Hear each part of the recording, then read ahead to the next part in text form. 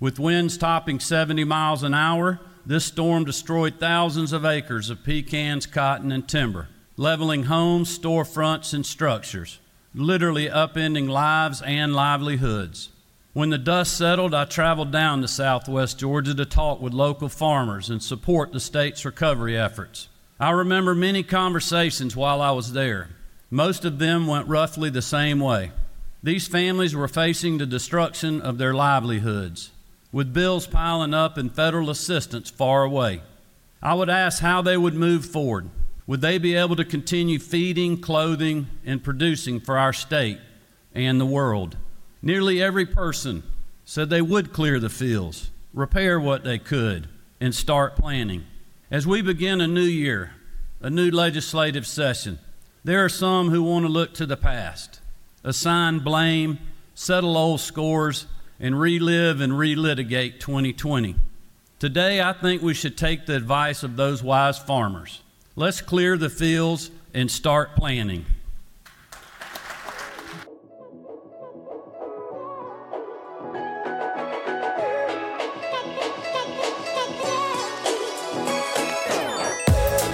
Hello and welcome to Peach Pod, a Georgia politics podcast. My name is Kyle Hayes and I am your host. And joining me for today's show is Luke Boggs. Luke, how are you doing? I am planting my fields. I am contemplating the future and refusing to look into the past ever again. So that's where I am, inspired by our Governor Brian Kemp. Yes, that is the advice of Governor Kemp. And listeners, what you heard was a condensed clip of Governor Kemp in the intro there. He is ready to clear the fields of 2020 and start fresh. But that was a clip from his State of the State, which is what we're mostly going to talk about today. And this was a State of the State where he wanted to give the final word on 2020 before he moves on, before he doesn't allow anybody to settle old scores or anything like that. He wanted to defend some of the most pivotal decisions that he made amidst a global pandemic, an economic crisis, and all of the other challenges facing our state in the last year. Kemp in this speech also celebrated the impact his decisions on COVID have had on the state's economy. And interestingly, we're going to talk about this. He gave a strong condemnation of the murder of Ahmaud Arbery and a pledge to make significant changes to the state's citizens arrest statute. We're going to talk about those things that he talked about in the speech. We're also going to talk about the things he didn't mention, which are some of the what are likely to be the most contentious issues in the state legislature this year, including a push within his own party to limit access to voting.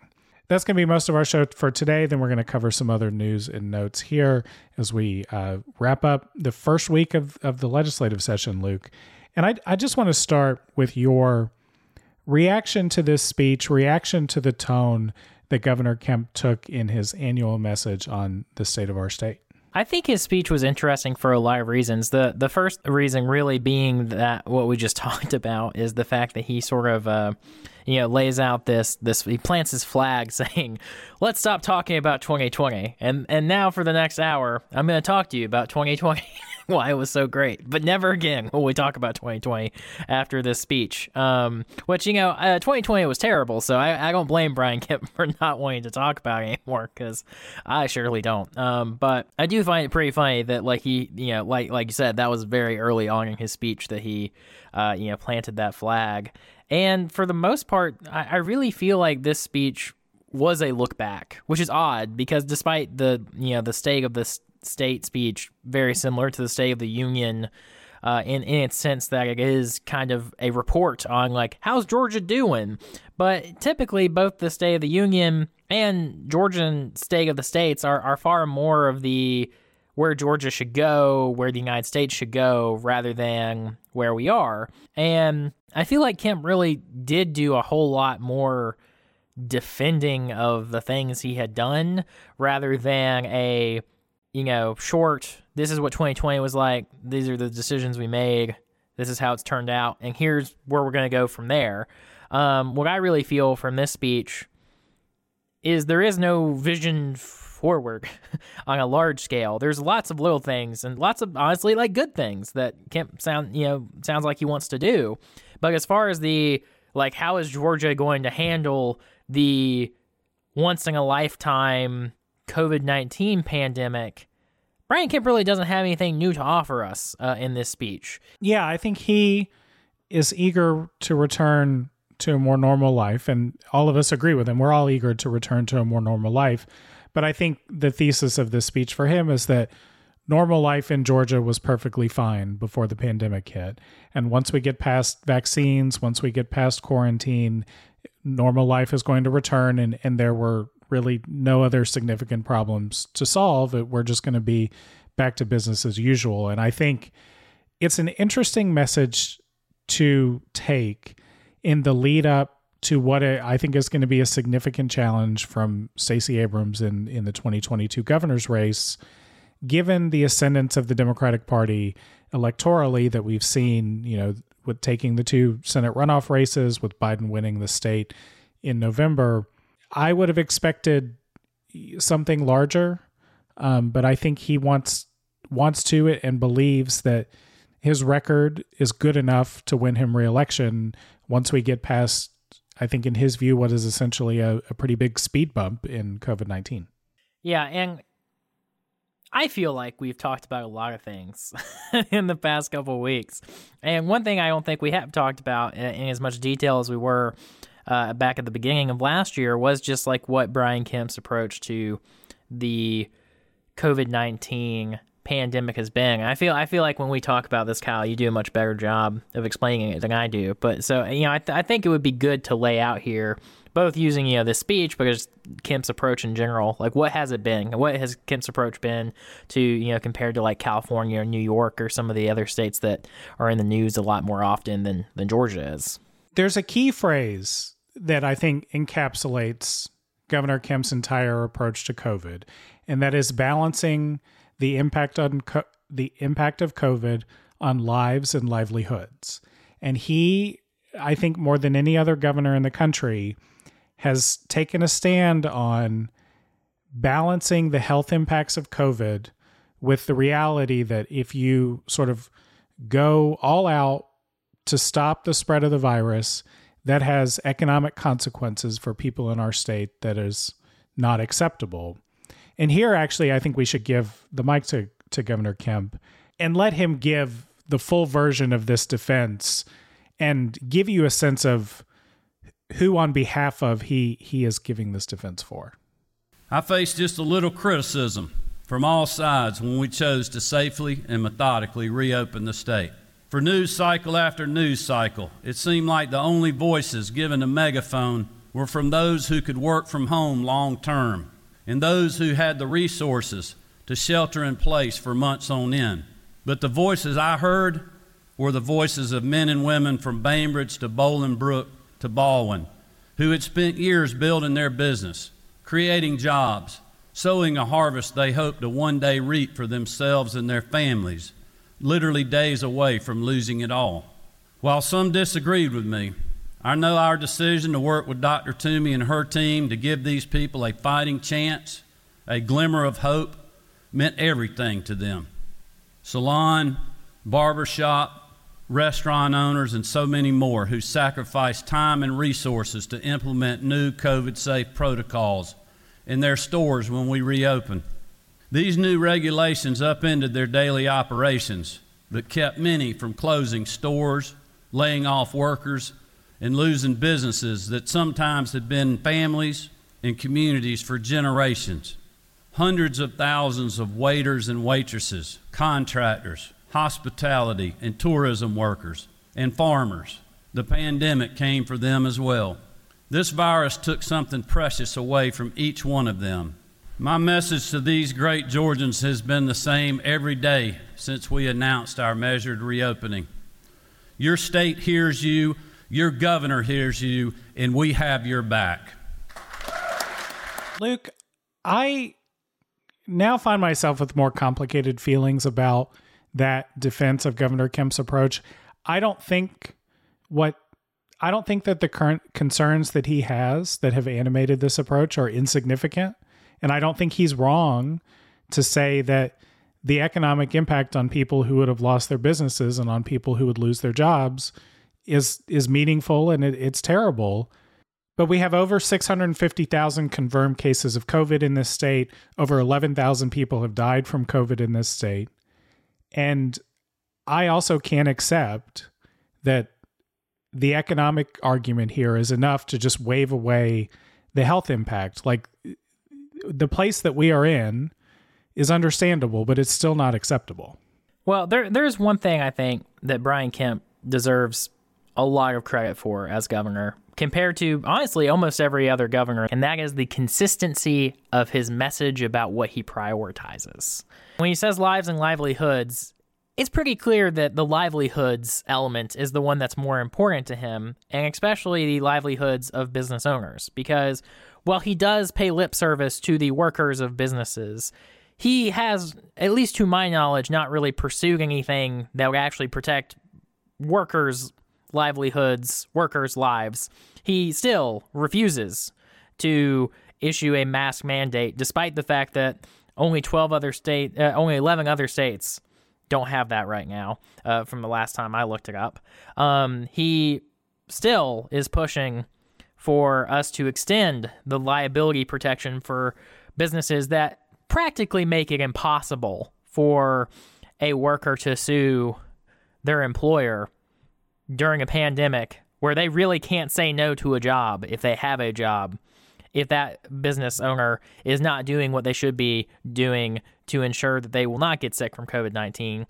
This speech is nice. Kemp is expressing that he cares about people, but he doesn't show it in his legislative action as much as he shows that he cares about businesses. And I know Mitt Romney said that corporations are people, my friends, but corporate death is not nearly as tragic as human lives and human death. And I think the thing that I want to make sure we do here, though, is I think we should focus in on the fact that Kemp has been consistent here.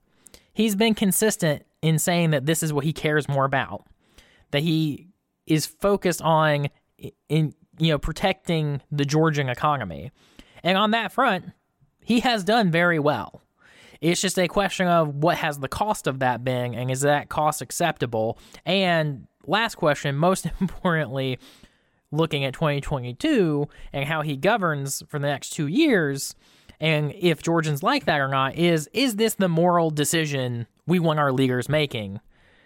Because Kemp has made it very clear that this is the decision that he made, and he likes it, and he's going to continue saying that the state does not really have a real role in protecting workers. That's their individual responsibility. If you don't like a job, you shouldn't take it if you think they're not doing COVID right. If you can't afford PPE, well, you should have gone to college or gotten a better job and gotten to a place that you could afford it, because that's not the state's job. The state's job is to protect the economy. And he's made it very clear about that, and he's been remarkably consistent on it in a way that I think few other governors have been. And I think for that, he deserves some credit. Yeah, I mean, I think, the true cost here is that, yes, even in his nod to workers, he has taken steps that will protect the income of workers and the income of businesses, and the owners of those businesses. That in no way protects their lives if they contract COVID at work. And so I think that in some ways, requires us to kind of zoom out on this a little bit and look at more broadly who is accountable for the position that we are in, because in some ways, the true failure here is the failure on the part of the federal government and the Trump administration by forcing workers and forcing businesses to make the decision that the only way they were going to remain whole economically is to put their health at risk by going into their place of work in person and risking catching and spreading COVID-19. And they were put in that place by the decisions made at the federal level, not to fund, not to invest in a full lockdown that would have given us time to stop the spread of the virus and come up with the tools that we needed to keep spread from happening and to stamp it out when it does happen while we waited on a vaccine. And so in some ways, that's, I have some sympathy here for Governor Kemp, because in some ways I feel like he's sort of a middle manager on this crisis. And yet I can't let go of the fact that we did not use every tool at our disposal at the state level or at the federal level. And so the sort of like victory lap that's taken here in this speech does frustrate me on the level that no one should come away from this speech or this experience that we've been in for the last 11 months and say that any of this was acceptable, that any of this turned out okay. This was still a total abject failure of our country's ability to respond to COVID-19. Yeah, and the thing I want to be clear on, too, because I think really drilling down into where I'm frustrated with Kemp here is going to be really important towards what we see for the next 2 years, is that, like, if I was going to give the governors of America a ranking on protecting lives during the COVID-19 pandemic, pretty much everyone would get an F, probably. I'm pretty sure that almost everyone would. And we're not grading on a curve here, so everyone gets a really bad grade. The thing that I think Kemp frustrates me the most about Kemp is everything you said, Kyle, is 100% true. 100% true. Donald Trump, the federal government, Congress are far more to blame than Kemp, because Georgia has a balanced budget amendment. We could not just create money to do a lot of the things besides the mask mandate that I mentioned that I thought we should do to help workers. And that, I want to be fair, we couldn't have done that. There are some other things we could have done smart, maybe some tax deductions for buying PPE, for normal people. That would have been great. But, the state's economy really looked like it could be in really, really bad shape. We're going to talk about the budget in a minute. But Kemp's hands very, very tied. The thing that Kemp could have done, hasn't done, at least to my knowledge, but definitely didn't do early in the crisis when it would have made a difference, was treat this situation like there was any other option. This speech is reconfirming the things that annoyed me the most about Kemp at the beginning of the crisis, which is, even if we were on Earth 2, where Jeb Bush was president, and the federal government was actually going to try to save people's lives rather than just throw up its hands and say, I don't know, it's hard. I don't know if Kemp would have done it. I don't know if Kemp would have accepted a bunch of federal money or shut down the way the government wanted him to do without complaining about it, because of the fact that, he seems okay. He thinks they have done a great job, considering the circumstances. And he's still not calling for, it really helped to have some federal money to do X, Y, and Z. And that really, really frustrates me, because I'm sympathetic to the decision he made considering the circumstances. But the fact that he hasn't been pushing the federal government to do more, to help the state in the areas that he actually is trying to do some good, like more testing, speeding up vaccine distribution, having, good advice on how to do those things. He just seems like he's fine with the circumstances as it is. And to me, that's just very unacceptable. So that's really where I come down on Kemp the hardest, is the fact that he's bragging. That's what this comes off to me, is I did a great job. And that is not the tone I feel like is appropriate in this circumstance. Yeah, and particular to his situation as a Republican governor, he would have had a unique voice with the White House, a Republican White House, to have gotten more aid for states and to have, I would have hoped would have forced a more coordinated, more organized response at the federal level. He could have played an important role there. We had two Republican senators during this entire crisis, Kelly Loeffler and David Perdue. They could have played a more prominent role in sort of forcing that. And nobody was able to corral Trump and his administration into having a better response to this. And so I think that is, more broadly the failure. There's plenty of failure to go around. But I struggle with this a little bit because we've also seen this kind of failure in Democratic states that have taken more serious approaches.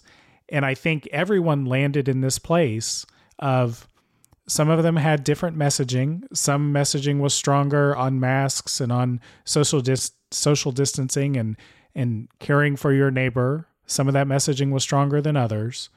But in a lot of states, you just sort of ended up in the same place, because even Democratic governors weren't willing to put their restaurant industries completely out of business.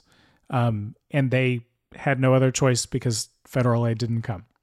So I think, in fairness to Kemp, he's in the same boat with a lot of these other governors, many of which ended up in the same place. And I think, now I think I understand better the position that he holds.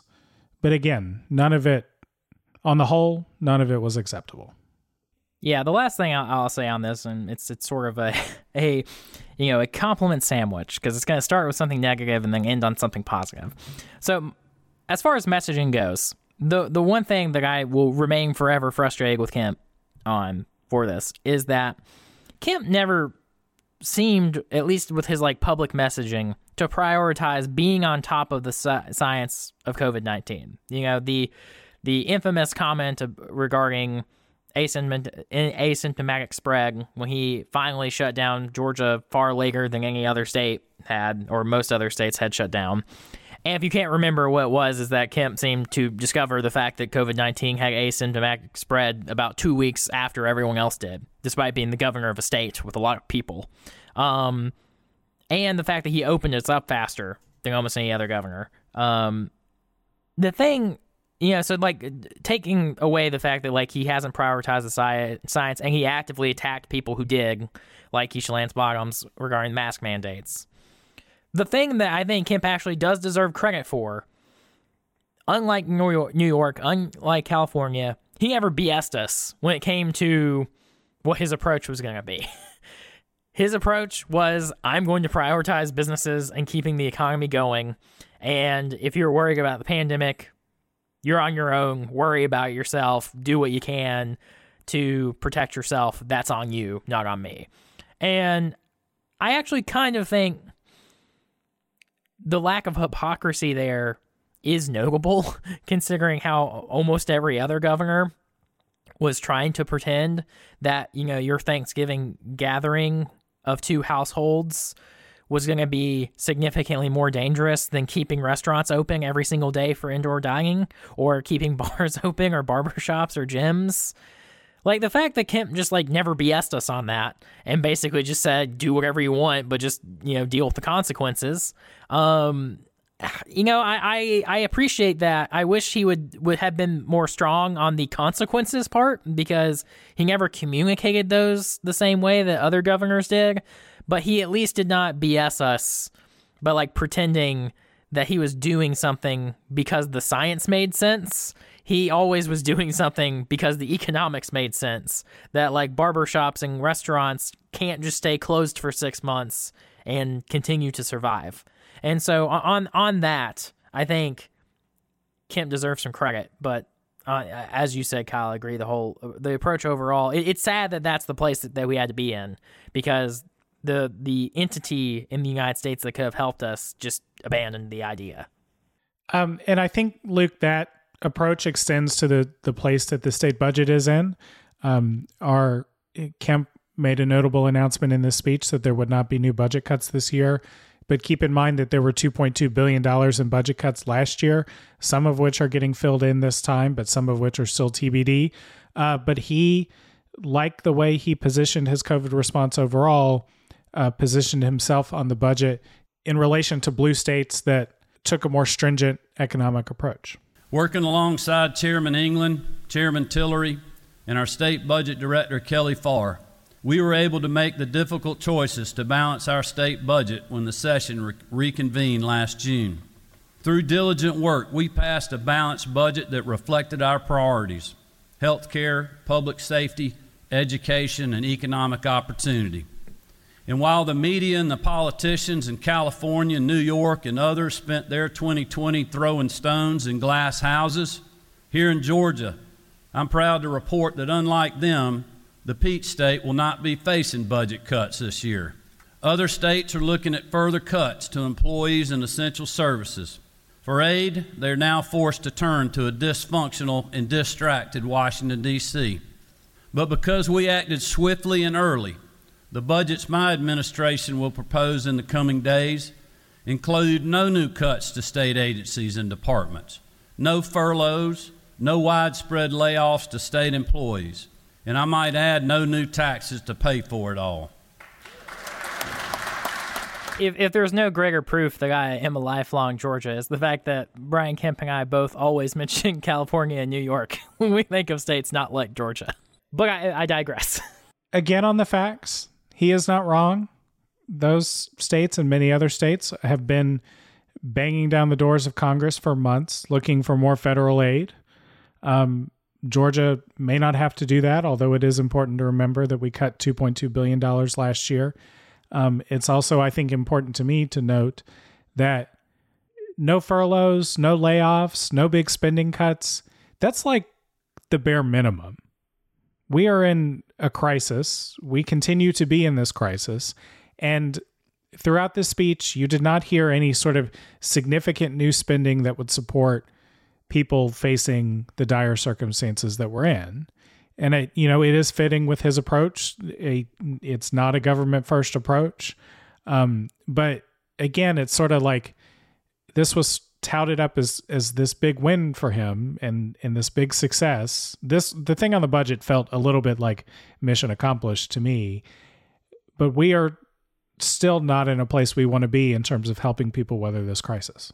Yeah, because it's so funny. I feel like I was a lot more negative towards Kemp in the first segment, and now I'm going to be a little more positive towards him than you are.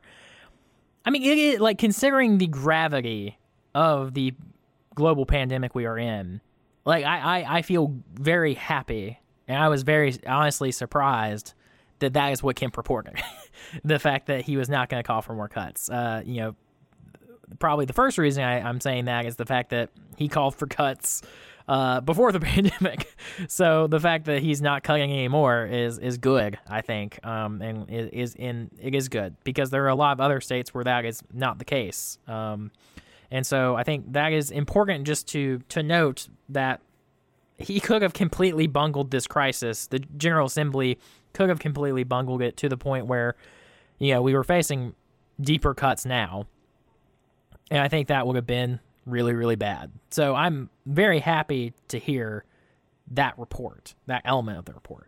And actually, Luke, the way you described that actually reminded me that we were in a position where Governor Kemp was talking about significant budget cuts just to shrink the size of government early in his term. And you could have seen an approach, never letting a crisis go to waste, of using this opportunity to shrink Georgia's government just for his ideological concerns and preferences. And yeah, I guess I had forgotten about that, but it is notable that that's also not on the table this time. Yeah, and to me, I think that is like really important because there was that quote pretty early in the pandemic from Kemp about, saying like maybe this is an opportunity for us to, learn to work with less. And so at least from first appearances, it seems like this is a reasonable floor for Brian Kemp of how low the Georgia, budget can get. So we'll see how that plays out. But the two elements that are really interconnected that frustrate me are the ones that you hit on and the ones I've already hit on. The fact that he views like asking for federal aid during a once-in-a-lifetime global pandemic as a sign of weakness. It's like, no, that is what the federal government is there for. That's why we pay federal taxes. So that like when something this big happens, like a war or a pandemic, like that's why we pay taxes, to get help from the federal government in situations like this. So like it's great that we don't need it in the sense that like our budget's not on fire without it. Like I think the Assembly deserves credit. He deserves credit for that. But the thing that, like, I think he just, like, isn't making the connection that you and I make is that, like, it's fine to say these are the things we would do if the federal government had the capacity to help us. Because Georgia's not running at 100% right now. The fact that, like, we're not firing people or furloughing people is great, but, like, there's lots of positions that before the pandemic the state was trying to fill, and they weren't paying those people enough money to actually fill those positions. So it's not like we've returned to the healthy pre-pandemic baseline. We're still facing significant cuts. And so that's the thing. The other element that I'm so frustrated about is that, like, Kemp is not showing us a vision for the future. I mean, we're dog paddling, right? Like, very effectively, our heads are above water, and we're doing all right, which is great because, again, like global crisis. So the fact that we're not drowning, I'm actually very happy about. But it's just the lack of vision of like what we could be doing beyond surviving, I think is really frustrating, and where a lot of my frustration at this speech comes from, because poor Kemp, every day on this show, we just compare him to Governor Deal because he's the most recent governor we've had. But it's just like, Deal, like every state of the state he had things he wanted to do, new money he wanted to spend, ways the state could improve. And like, again, there's some small things in here, and they're good. They're good small things, but there's no like big reason why if I was a state legislator, I'd be like, oh man, we're going to accomplish this big thing we can all be proud of. It's just like we're surviving, and we're supposed to like have a party about surviving is what it feels like. Yeah, I mean, long gone are the days of innovations like the Hope Scholarship. Like we're never talking about anything on that level anymore. Also, I think most frustrating with sort of this approach to the budget and this spiking the football on the budget is that there are people who are falling through the cracks of this recovery that could be helped by state dollars. I will grant to Kemp and to governors across the country that no state's budget is adequate to throw a life raft to the state's entire economy, or even the state's entire business community made up of close contact businesses that were most affected by this pandemic. But there are smaller groups of people that need help, that are falling through the cracks. The Labor Department has been under scrutiny lately, given how they've treated unemployment insurance claims. And the Labor Commissioner, Mark Butler, is telling people that there is no longer a backlog of claims for people who are deemed eligible for unemployment insurance, but there's 40 to 50,000 people sitting in appeal because their claims were initially denied based on not being eligible under really strict unemployment insurance rules. 40 to 50,000 people is not a huge amount of people who are looking for just a little bit of money to help them subsist every month. And if our budget is in such great shape because we protected the economy, where is some help for those kinds of workers? Where is a one-time grant or extra funds to help them get by? Like, they are falling through the cracks. Businesses that could not access the federal PPP loans, businesses that didn't have as good of connections to the banks that they were with, or as good of connections to capital in their industries as the biggest players that they compete against. Where's support for them? Like, just because we are in a pretty good place with the economy and a pretty good place with the budget doesn't mean that people haven't fallen through the cracks. And I just don't see much effort or focus on helping them.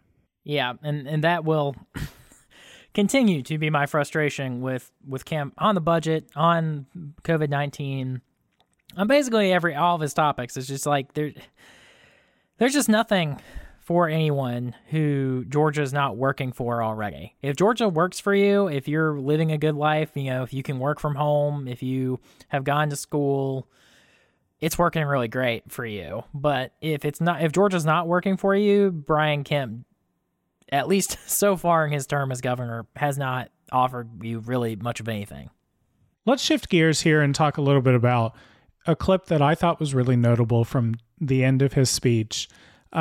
We've been living through several crises in the last year or so. One of those crises that has become much more visible and more people have become engaged in is a crisis of racial justice in this state and in this country. And when we watched the Senate runoff races, particularly the campaign of Kelly Loeffler, she was somebody who, like Donald Trump, inflamed racial divisions as a way to divide and conquer the electorate in an attempt to keep her seat in the United States Senate. And you and I, Luke, have had this sort of open question about how that approach to campaigning, how that approach to stoking the base of President Trump and the base Kelly Loeffler was after, how that would trickle out into Georgia politics going forward, and whether or not that trend was a really alarming one that we should be worried about. Let's listen to Governor Kemp take what I think is a significantly different approach from what you saw on the Senate runoff campaign trail. On May 5th, 2020, a viral video shocked the world. The horrific killing of Ahmaud Arbery shook a Georgia community to its very core. We all felt anger, disbelief, and a deep sorrow, but none more than Ahmaud's family and loved ones. Ahmaud was a victim of a vigilante style of violence that has no place in our state. The deranged behavior that led to this tragedy was excused away because of a law that is ripe for abuse and enables sinister, evil motives. That's why my administration plans to introduce significant reforms to our state citizens arrest statute. In working with legislative leaders and members of both parties, I believe that we can take another step toward a better, safer, and more just future for our state. We can again send a clear message. Georgia is a state that protects all of its people and fights for injustice wherever it is found. Luke, given what we saw from Kelly Loeffler, I was actually very heartened by a strong denunciation of the murder of Ahmaud Arbery from Governor Kemp in the state of the state. It's a really low bar, isn't it?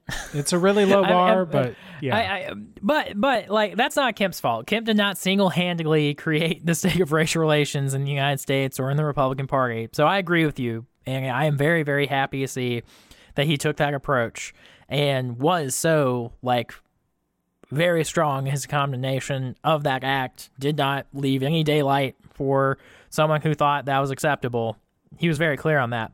The one thing, and I'm hoping that I'm just looking way too much into one word, is the fact that he used reform the citizens arrest statute rather than repeal, because the fact that one of the murderers of Ahmaud Arbery was a former police officer, like, if you're reforming the citizen arrest statute, like, I feel like that's the kind of people who you would usually, like, point that towards.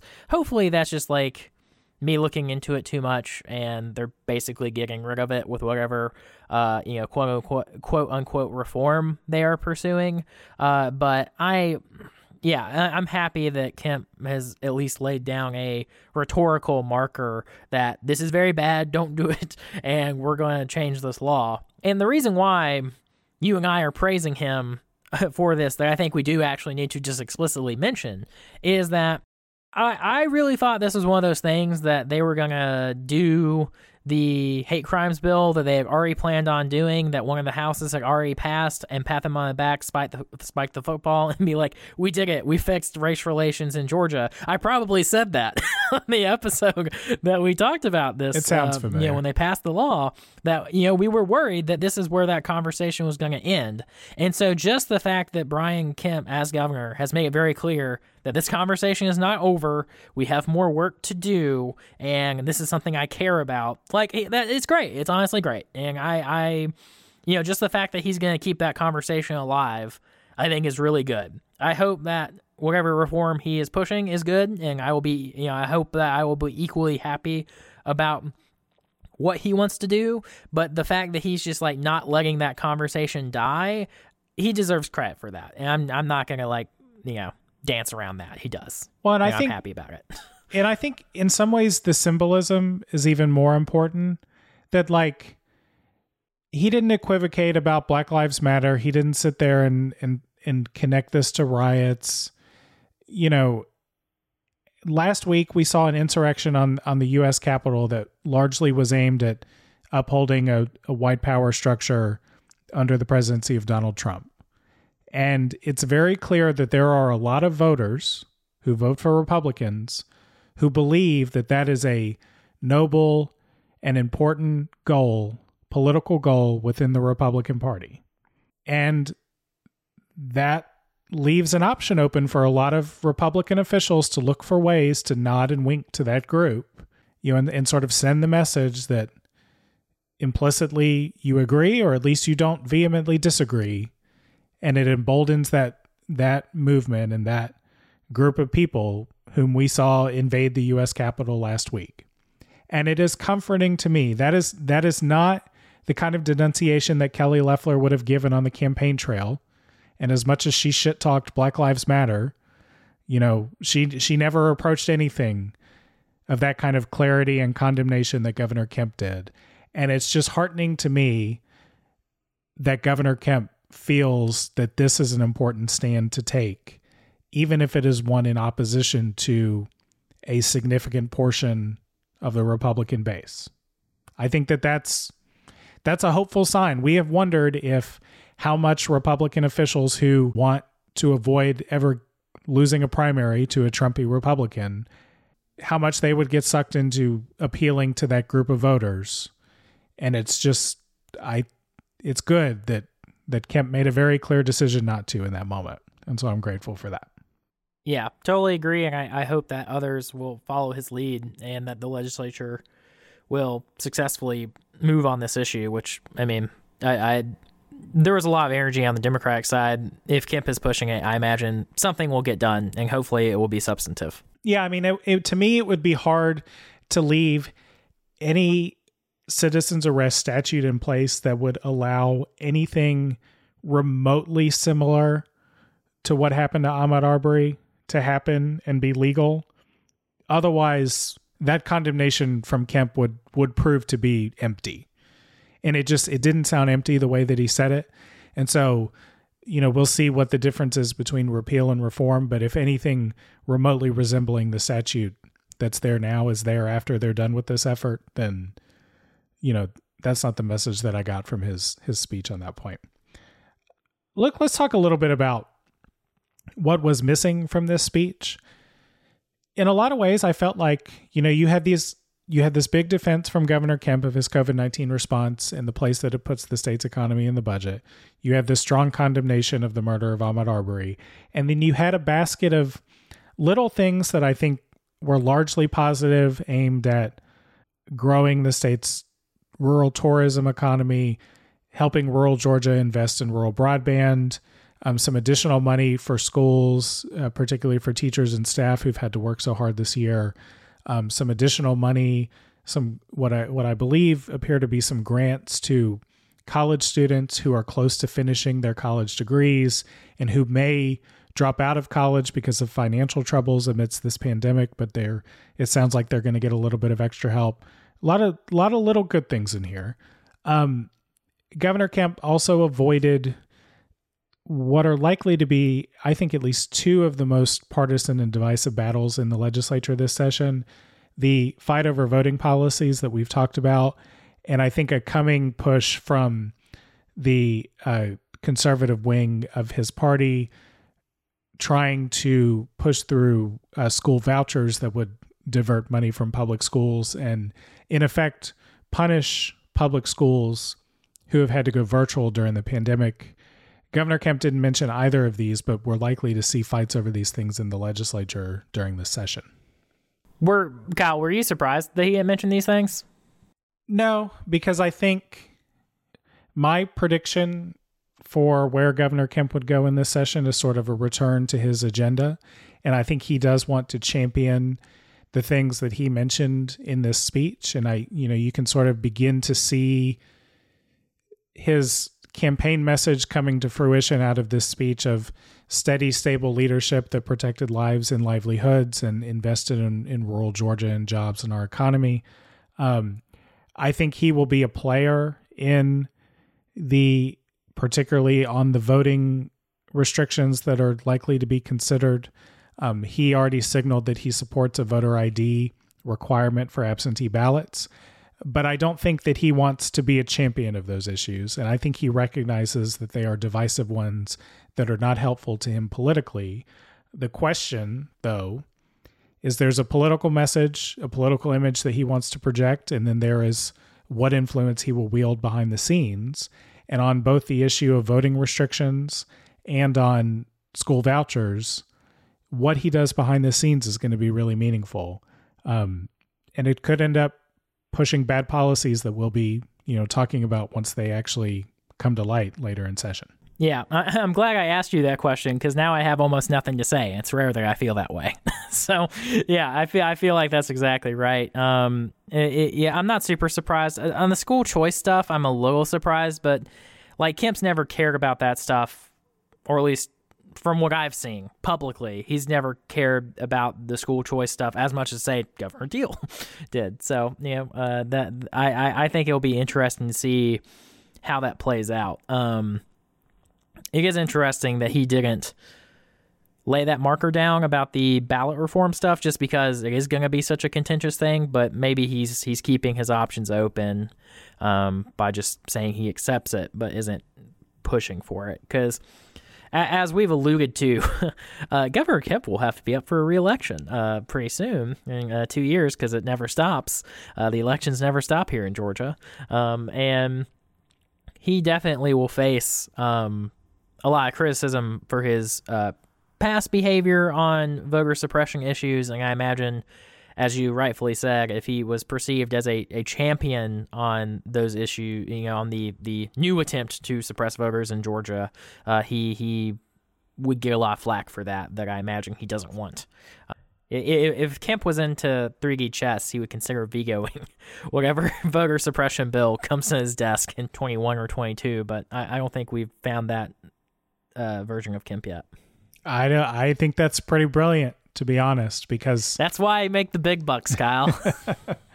Because, a lot of this plays into how he was viewed as Secretary of State, and he was a champion of policies and procedures that made it more difficult to vote. And Democrats in this state largely have a movement organized around the attempts to suppress people's right to vote. There's been a lot of blowback to that, and now I think he wants no piece of it. Let's talk a little bit about the Democratic response here. So State Senator Gloria Butler gave the response for the Democrats. She is the new minority leader of Democrats in the state Senate. And my impression of this response was that it was fairly typical of recent responses from Democrats, kind of no matter who's given them. They are not overly combative. They often cite places where Democrats agree with Republicans, whether it was Governor Kemp or Governor Deal. And then they lay out a laundry list of policies where Democrats disagree and they believe that they hold a better path forward for the state that spreads prosperity to more of its people. But these, in my view, tend to be relatively sleepy affairs. They are often given, I believe, in the Senate press room.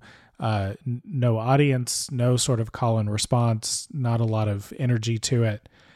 And Luke, I come away from this wondering if that was a missed opportunity. Given the ascendance of Democrats electorally, I felt like there was an opportunity here to give a strong contrast and sort of a reset between what separates the rising Democratic electorate and the rising group of Democratic politicians we've seen, to really define what separates them from Republican governance that we've had in this state for the last 20 years. Do you think that this would have been a good opportunity to give that contrast? And I'm kind of left with the idea that, maybe they should have done something different and let Stacey Abrams give this speech. Well, to hit the Stacey Abrams point very quickly, that's what next year is for, Kyle.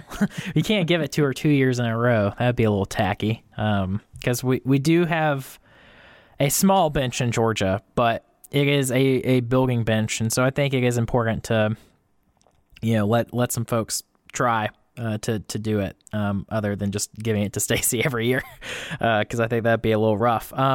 That being said, I agree with your larger point, which is that this was a lost opportunity. I think it's our annual tradition, I think, to complain about the state of the state response. COVID-19. Out of the way, you have been like, this should have been in a parking lot and a big rally with a stage and a crowd. Actually, I should just clip 3 minutes of our show from last year and 2018 and 2017. I probably have said the same thing for the last 3 years. Yeah, you probably have. And I've agreed with you, and I agree with you here. And it's frustrating because, I want to be fair. I'm always very critical, but I do try to be fair. I really do. And the thesis of my argument against Brian Kemp over this past hour, where all of you have been subjected to my thoughts, is that he lacks vision and lacks imagination and isn't presenting us with big ideas. And the Democrats in the legislature have not done it either, right? It's not like Gloria Butler or any of the people who have done it in years past, all the way to the first one I remember in 2014 with Jason Carter. They just don't offer this big contrary vision of this is what Democrats would do if we controlled the state. And I'm not going to say that once someone actually does that, Democrats will magically take over the legislature, but I definitely think it would help, because one big problem I think we have that both the Biden election but especially the two Democratic senators we now have, the big difference is they always made the stakes really clear. Like Biden made the stakes really clear, Warnock and Ossoff made the stakes really clear, and people understood what the difference would be if you had, a Republican president or a Democratic president, or Republican senators or Democratic senators. And for whatever reason, on the state level, we have not gotten as sharp with our criticisms or as clear of our vision for what we would want to do if we got power. And we really, really need to work on that, because the thing that I'm really afraid of, especially coming into the elections we have 2 years away from now, is that if we don't fix that problem, we're not going to be able to win those races, because people will just be like, I don't love how things are going, but I really don't know what you guys want to do. So why would I support you over the thing I know is pretty much working? And, that's the thing I'm afraid of. And I hope that in, the coming months, we get better at communicating and better at pushing that. And, it's hard. It's hard to do it. That's why no one's done it in the whole time we've had this show going.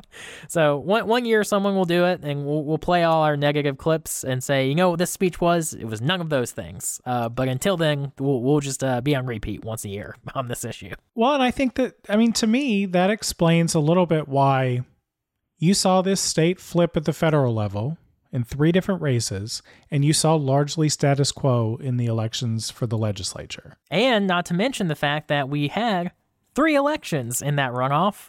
One was for, we had the 2 Senate seats, and then we had one for Public Service Commissioner, and the Democrat, Daniel Blackman, did not win. And I think part of the reason he didn't win was he didn't have enough money to be on TV constantly, like the other races, but also, to the average voter, and I know a lot of average voters, they just didn't know who he was or what the Public Service Commission does or why it matters if the guy, there has an R or a D by their name. That's a problem that Democrats need to really take seriously. And I don't think it'll be as big of a problem for the Kemp v. Abrams rematch. I think she probably will have picked up on these things and learned these things. And she didn't do a half bad job last time, to be honest. But, pretty much every other statewide elected has not picked up on this yet on the Democratic side. They just have not they haven't learned the lessons that were needed. And, to be fair to those folks, no one had done it in a really long time. So, now that we have the example of Biden, Warnock, and Ossoff, though, those lessons need to be learned and committed to scripture so that they don't make the same mistakes, and they try to look at what those folks did well and repeat it. Well, and it's also that, the table has been set by all of the organizing work that's been done. People are engaged now, and people are paying attention. They're being communicated to by campaigns. The business of governing in this state is much more accessible to people who have not been reached out to in prior years and have been shut out by by how complex it was to register to vote, to get your vote cast. A lot of that work has been done, and I think the final step to landing the plane is to just make really clear for voters how democratic governance would be different. And I just think that, because I have no qualms with any of the policies that Senator Butler listed in her speech. And many of them make up an agenda that would shift the focus of this state, the priority of its policy toward its people and away from only its businesses, only its economy. All of that stuff is there, but to wrap it up in a nice bow and to let people know that these are the stakes for 2022. And that's why I think it was important to start now, because we just came out of an election where the stakes were very clear. And I think the stakes were very clear at the federal level. It was very important for Democrats to get those victories. Those same stakes exist at the state level. And voting for Warnock and voting for Ossoff, that's not the only way to affect change in your state. Flipping this legislature, putting a Democrat in the governor's office, that is all important. That is all necessary to this project too. So let's wrap up here with just a couple of other things to keep an eye on during session. Many of these issues we are going to return to individually, let you guys know what's happening at the Capitol when new legislation gets introduced, when these fights over policy really do break out. But a couple of other dynamics to keep in mind here, one of which is it's really up in the air how session is going to go. I couldn't imagine why. We are still in the middle of this pandemic. The way that it has upended all of our lives, it's also possible that it upends the legislative session again. Remember, they were out for a couple months and had to come back in the middle of the summer to wrap up things last year. And it's possible that they may have to do that again. The main reason being that not everybody at the state legislature has gotten vaccinated yet. And we are beginning to see COVID cases emerge among lawmakers and staff. There are at least 9 people in the Senate who have tested positive among lawmakers and staff, and at least 3 or 4 members of the House have also tested positive for COVID-19. And there was a little bit of frustration this week from Speaker Ralston in getting members of the legislature to take care of themselves and to take care of each other. Let's listen to House Speaker David Ralston. I don't know if y'all were aware, but we're in the middle of a pandemic. 74 members of this body did not get tested that were present in the building. And that's a bipartisan count, by the way. So, we're doing everything we possibly can to keep you safe. But it takes a little bit of initiative on your part and following the rules, because if you don't want to keep yourself safe, I'd like for you to keep your neighbor safe and me safe and those around you safe. Protect David Ralston. Yes. So that was in reference to they're getting tested, I believe it's twice a week on Tuesdays and on Thursdays. That was a reference to the number of lawmakers that skipped tests on Tuesdays. Hopefully that number was higher on Thursday. But regardless, Luke, that highlights the possibility that the legislature is not immune to COVID, and things could get thrown off track really quickly if they have to go out of session to keep lawmakers safe. Yeah, and I really hope we don't. And kudos to David Ralston for pushing back so hard on folks not following the rules and getting tested, because it's very important that they do that, because Georgia has some things it needs to do. So we really need our state government to be functioning and working, and everyone to stay healthy and safe. So I hope that they take this seriously, that they have a little mini outbreak right now in the state Senate, and do what they need to do to avoid it. It helps a lot that they aren't meeting this week in legislative session. I do know they have budget meetings and hearings and such, but hopefully they can do that in a safe and distanced way. Well, I believe lawmakers are encouraged to attend those meetings virtually. I know we'll be watching them virtually, and hopefully most of the legislature will too. One other development sort of in our recurring series of how 2020 politics is going to spill over into 2021 for Republicans, some of the members of the state Senate Sedition Caucus that wrote a letter to Vice President Pence asking him to overturn the results of the election, they have lost chairmanships in the state Senate. We actually have some consequences for State Senators Brandon Beach, Matt Brass, and Burt Jones. All 3 lost chairmanships. Not every state senator who signed on to that letter lost their chairmanship, so discipline there was not sent out equally. But I think those are probably 3 of the most prominent who have pushed the election denialism out of the Republican caucus in the state Senate. And leadership, including presumably Lieutenant Governor Jeff Duncan, was not happy about it. Yeah, I was very happy to see that they are at least taking some steps to show that they don't want the party to be about this, which, it's going to be a long conversation for us, I think, unfortunately, in Georgia, because we're really the epicenter of what's going on in the Republican Party, I think, because, we have Brad Raffensperger, a nationally recognized figure who has stood up to Trump and his false claims about the election, but we also have Marjorie Taylor Greene, one of the loudest provocateurs and supporters of the president and the big lie that he won the election. So, how these different factions come out, who wins in the Republican Party is a nationwide conversation, but I think Georgia is going to be a big battleground testing site for both of these factions going forward.